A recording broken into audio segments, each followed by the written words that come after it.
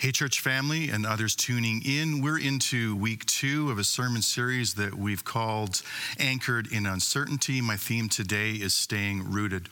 The Old Testament, there's a book, Jeremiah, chapter 17, verse 7 and 8 says this, "But blessed are those who trust in the Lord and have made the Lord their hope and confidence.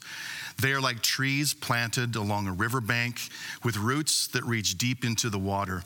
Such trees are not bothered by the heat or worried by long months of drought. Their leaves stay green and they never stop producing fruit." I love those two verses. You know, with all of the social isolation and physical distancing that's occurring in our world right now, and with much of the life change that we've all experienced, with questions of uncertainty surrounding the future of schooling and job security, work routines, shopping, gathering together with friends and family, that includes our own church family. Do you find that you're bothered, worried, stressed, overwhelmed, and frustrated? Let's be honest, we all are to a certain degree. The question is, how are you handling it?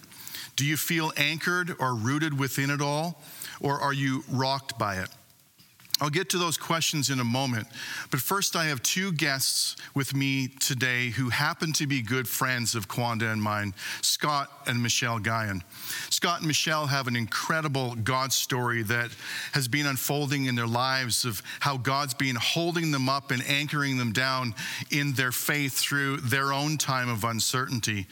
And throughout my message, we'll be mixing in some of that story as it relates to what I'll be saying today about staying rooted in Christ through times of question and uncertainty. You know, there's something that you should know about me. I enjoy gardening.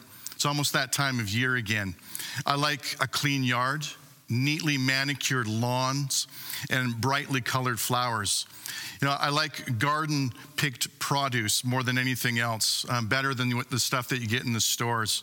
There's something extra tasty about eating freshly picked carrot or garden peas, or something direct from the ground to table, those potatoes, you know, the off-the-vine tomato. And I'm sure I come by it naturally. See, my mom was a great gardener, but I'm not, at least not yet, but I want to be. My mom had what they called a green thumb. She could plant anything and it would grow. My dad would till the ground and trough the rows for her. My mom would then carefully, almost methodically, place her selective seeds into her garden. And without fail, a few days later, those new shoots would push through the earth and new plants would alertly rise from those seemingly lifeless, tiny, dry seeds that Mom planted. And with just the right and appropriate amount of water and nurture given to each seedling, it didn't matter whether it was a flower or a vegetable or a shrub or a tree that got planted in that garden, each seedling would respond accordingly. And ironically, every plant in that garden also needed a few more things to reach its state of health and strength. It needed the heat of the sun, timely droplets of rain, and the force of intermittent wind for it to mature, to root down and to anchor in. Because without them, those plants would grow weak and they would stay fruitless. You know, it's much the same with our lives. Spiritually, we too need the heat of the sun, the timely droplets of refreshing rains, and the forceful intermittent winds of life's tests and trials to nurture us and to grow us, to strengthen us and to mature us. They help us root in. And in ways not always appreciated, they help anchor us to become either more Christ-like or self-like. They either move us more toward Christ with faith and trust and hope and confidence, or away from Christ with doubt and fear and worry and anxiety. And I find it incredible that there are trees and there are shrubs and plants that can flourish in the hot desert-like conditions and long months of drought, even like we read in that passage in Jeremiah, while others quickly wither and dry up. Scott and Michelle, thank you for joining me.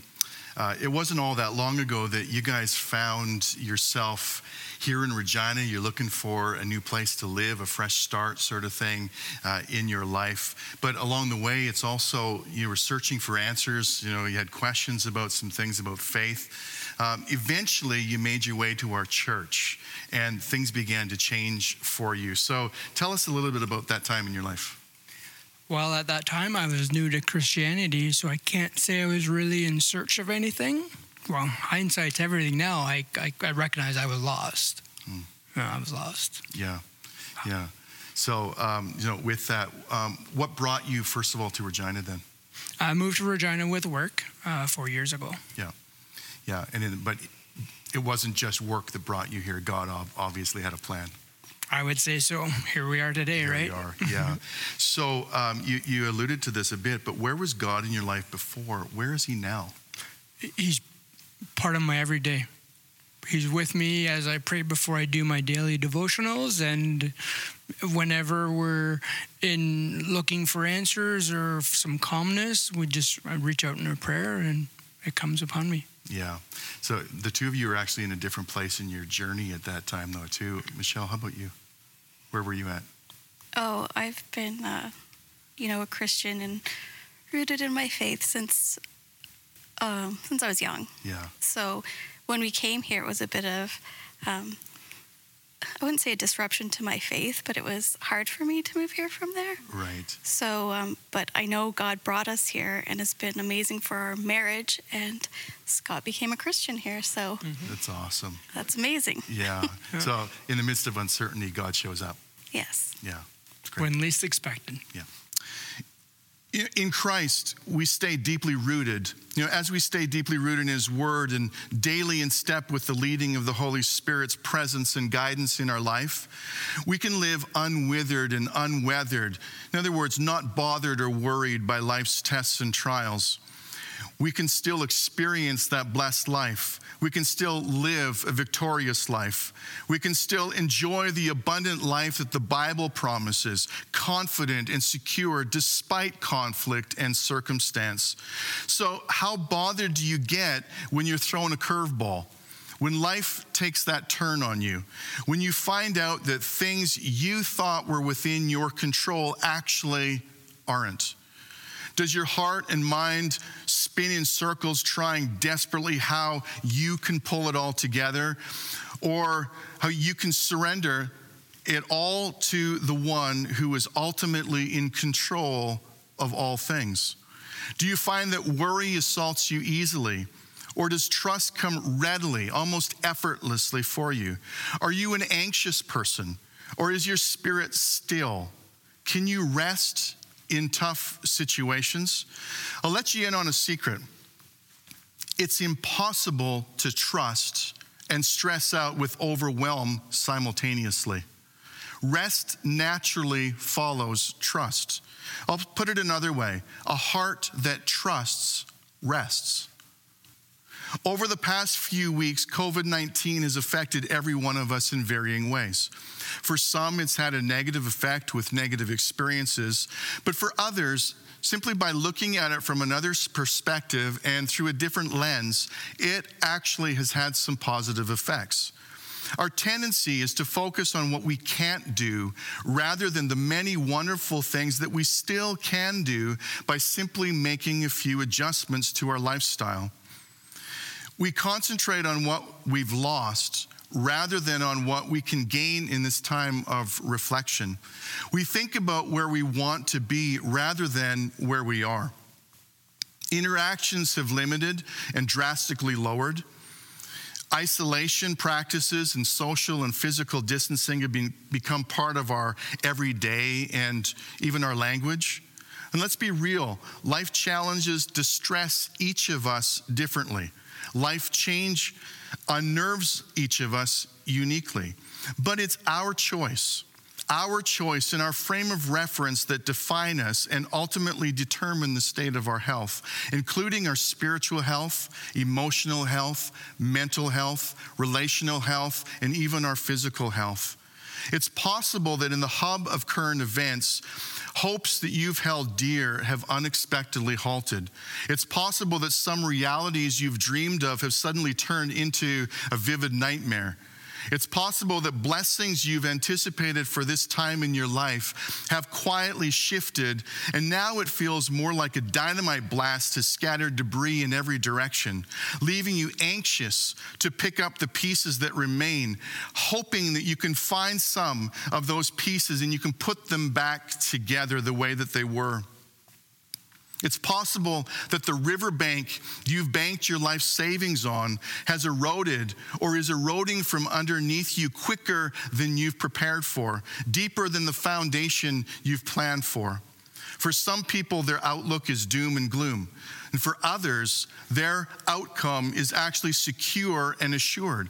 So why the difference?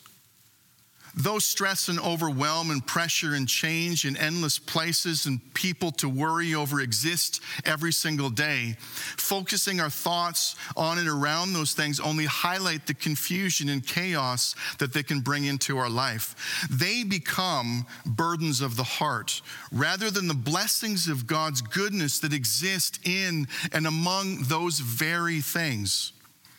The loss of a job can be an opportunity for God's provision to shine through as we trust Him, or as you trust Him beyond what you feel or understand in that very moment. A move can set you up for an outpouring of God's grace upon your life that transcends any grief you may feel in the process. Letting go of a lingering issue from your past can position you for a fresh start in a new direction that's focused on the abundant life that God has for you. All you need to do is grab hold of it, embrace it, and receive it, that forgiveness and that freedom and that fulfillment. We're all given the same opportunity, yet not all respond equally. Those who choose to trust the Lord flourish. Those who turn away from the Lord eventually falter as they forge their own way in life. So for the two of you now, you're each choosing to trust the Lord for something significant in the midst of the change that's coming to your life. So what are those changes? Where's God taking you now? Oh, I guess that's me. Yes. Scott got another job offer in Ontario, so we're moving again. Yeah. That was supposed to already happen, but COVID came, so we're actually not sure if we're moving or staying. Okay. So we're kind of right in the middle of. With some of those changes, how are you trusting the Lord with that, and with that opportunities as well? It's not just change, but it's opportunities as well. How are you trusting God with that? Well, being new to Christianity, as I mentioned, it is certainly at times different, putting all that trust into God and being new in the relationship. But I do feel that He will definitely lead us down the right path. Yeah, okay. Okay, Michelle, anything you want to add to that?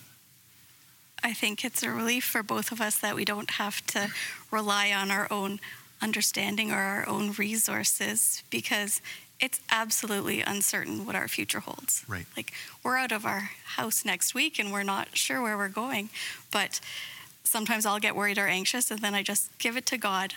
And once we say that, because He's always been there, He's always followed through, sort of the anxiety lifts. Yeah, that's awesome. So I was just going to ask you that question. Are you worried or are you anxious, about what's next for the two of you? Obviously, there's this uncertainty. You don't know if you're going to have a job, relationships, all of that kind of stuff. Church, even with that. But let's be honest. Like, are you worried? Are you anxious? And what are you doing with the worry? Myself, I'm fairly confident. Okay. I normally leave the worrying up to Michelle. Okay. Yeah, so what's giving you your confidence then? My walk so far has been pretty amazing. And I think about before I was introduced to God and I was lost. Yeah. And my walk so far and praying daily and getting messages that, that I wouldn't have maybe seen before, little hints throughout the day. That's awesome. God's making Himself real in the midst of all of this stuff. Love it. Yeah. Yeah, that's good. God designed each of us with a default to lean into him and to trust him fully. Sin destroyed that default setting. However, the cross dealt with that sin and rebooted that setting back to its original default. What we do with Christ and the message of the cross is what makes all the difference. Like anything else, we can embrace it or refuse it. We can yield to Christ or we can continue yearning for our own way. The cross of Christ, rooted and sourced deeply, or the way of Christ, rooted and sourced deeply in the Word of God, generates a certainty and security for us. But leaning and depending on our own way causes more worry. No matter how hard we try, there are some things that we cannot fix. We're not meant to. There are things in people and environments we cannot control, nor should we. You're not meant to. You may want to convince, or worse, try to convict, but you can't. You're not meant to. And it worries you, so you can't, or even that you can't, and you shouldn't. That's the Holy Spirit's job, not yours, not mine. Worry and its accomplice, anxiety, might actually be our two greatest adversaries during seasons of uncertainty. A definition for worry that I've been thinking about might be this: a prolonged concentration or imagination over an actual or potential problem in an effort to secure a preferred outcome. We want it somehow to become our way. But what do we do if it's not? That's the problem. Joyce Myers refers to it as having an "it's all up to me" mindset. I'll take it from here. But it really boils down to who's in charge. And the problem with worry is that it subtly undermines and undervalues the ability of God to come through on our behalf. We rely on our own intervention, provision, reconciliation, and protection measures more than his. Worry creates anxiety, and anxiety generates inner panic and fear, and that fear then strengthens its grip and immobilizes and paralyzes. And eventually the social and that spiritual paralysis that sets in stops us from all capable function, or at least a perceived function. But there is a different way to live, where worry surrenders to trust, and trust instills and builds hope. And hope establishes confidence. And eventually this confidence in the Lord yields a life that's infused with capable potential and function, as the Holy Spirit enables and empowers us with the fullness of his abiding love and enduring grace. So lastly, as we get to this, I talked about how the Holy Spirit enables and empowers us with the fullness of his abiding love and his enduring grace. I love that phrasing, abiding love and enduring grace. How are the two of you experiencing his love and his grace right now after, making some decisions, or even in the middle of all of the packing? What are you doing to prepare your hearts? For our next chapter, we are certainly looking at finding a new church. It's going to be difficult to fill the boots that this one is placed in our hearts and our souls, and maintaining our mentorship with yourselves. Long distance as it be, but maintaining that relationship. Yeah, well, we certainly intend to do that. Yeah, that's good. So Jeremiah chapter 17 and verse 8 indicated that we should stay green. Life tapped into God keeps us that way. Life tuned into the Holy Spirit keeps us that way. And ironically, the phrase "stay green" used to be a saying that meant young and unsuspecting, not naive per se, but new and or inexperienced. Many of us have become so calloused by our life experiences that we've forgotten what it's truly like to be born again. brought from darkness to light, rescued, redeemed, instructed to let go of the old life along with its old habits and burdens and cares and pressures and worries, and to live the new life that we've been promised and offered and given in Christ. And allow your roots of faith and hope to go down further and further into the living water of His Spirit, where your life can be strengthened and nurtured and nourished. And if you do, no matter what kind of heat comes your way, no matter what burdens you face or have, they do not have to bother you. And if you do go through long months of drought, you don't have to worry. You can walk in the joyful, peaceful, restful presence of the Almighty God who delights in showing you how wonderful and good He is, and that He is ever with you and in you and for you. You don't have to worry about today. He's got it. You don't have to worry about tomorrow. You know He's got that one too. You don't have to worry about that thing, that something, that everything, that anything. He's got it too. You don't have to worry about your life, his life, her life, their life. He's got it. It doesn't mean you don't care. It's actually just the opposite. You care enough to let go of it so that God can take it and do something about it, His way, in His time, at His pace. God's got it, church. God's got it, friend. Just stay rooted in His love, in His joy, in His grace, in His fullness. Trust Him. Ask Him. Yield your heart and mind to Him. You can. And He desires it of you. As I close, I want to pray this prayer from Ephesians 3 over you and receive these beautiful, powerful words today. It says this: I pray. This is my prayer. I pray that from His glorious, unlimited resources, He will empower you with inner strength through His Spirit. Then Christ will make His home in your hearts as you trust in Him. Your roots will go down into God's love and keep you strong. And may you have the power to understand, as all God's people should, how wide, how long, how high, and how deep His love is. May you experience the love of Christ, though it too is too great to understand fully. But then you will be made complete with all the fullness of life and power that comes from God. Amen.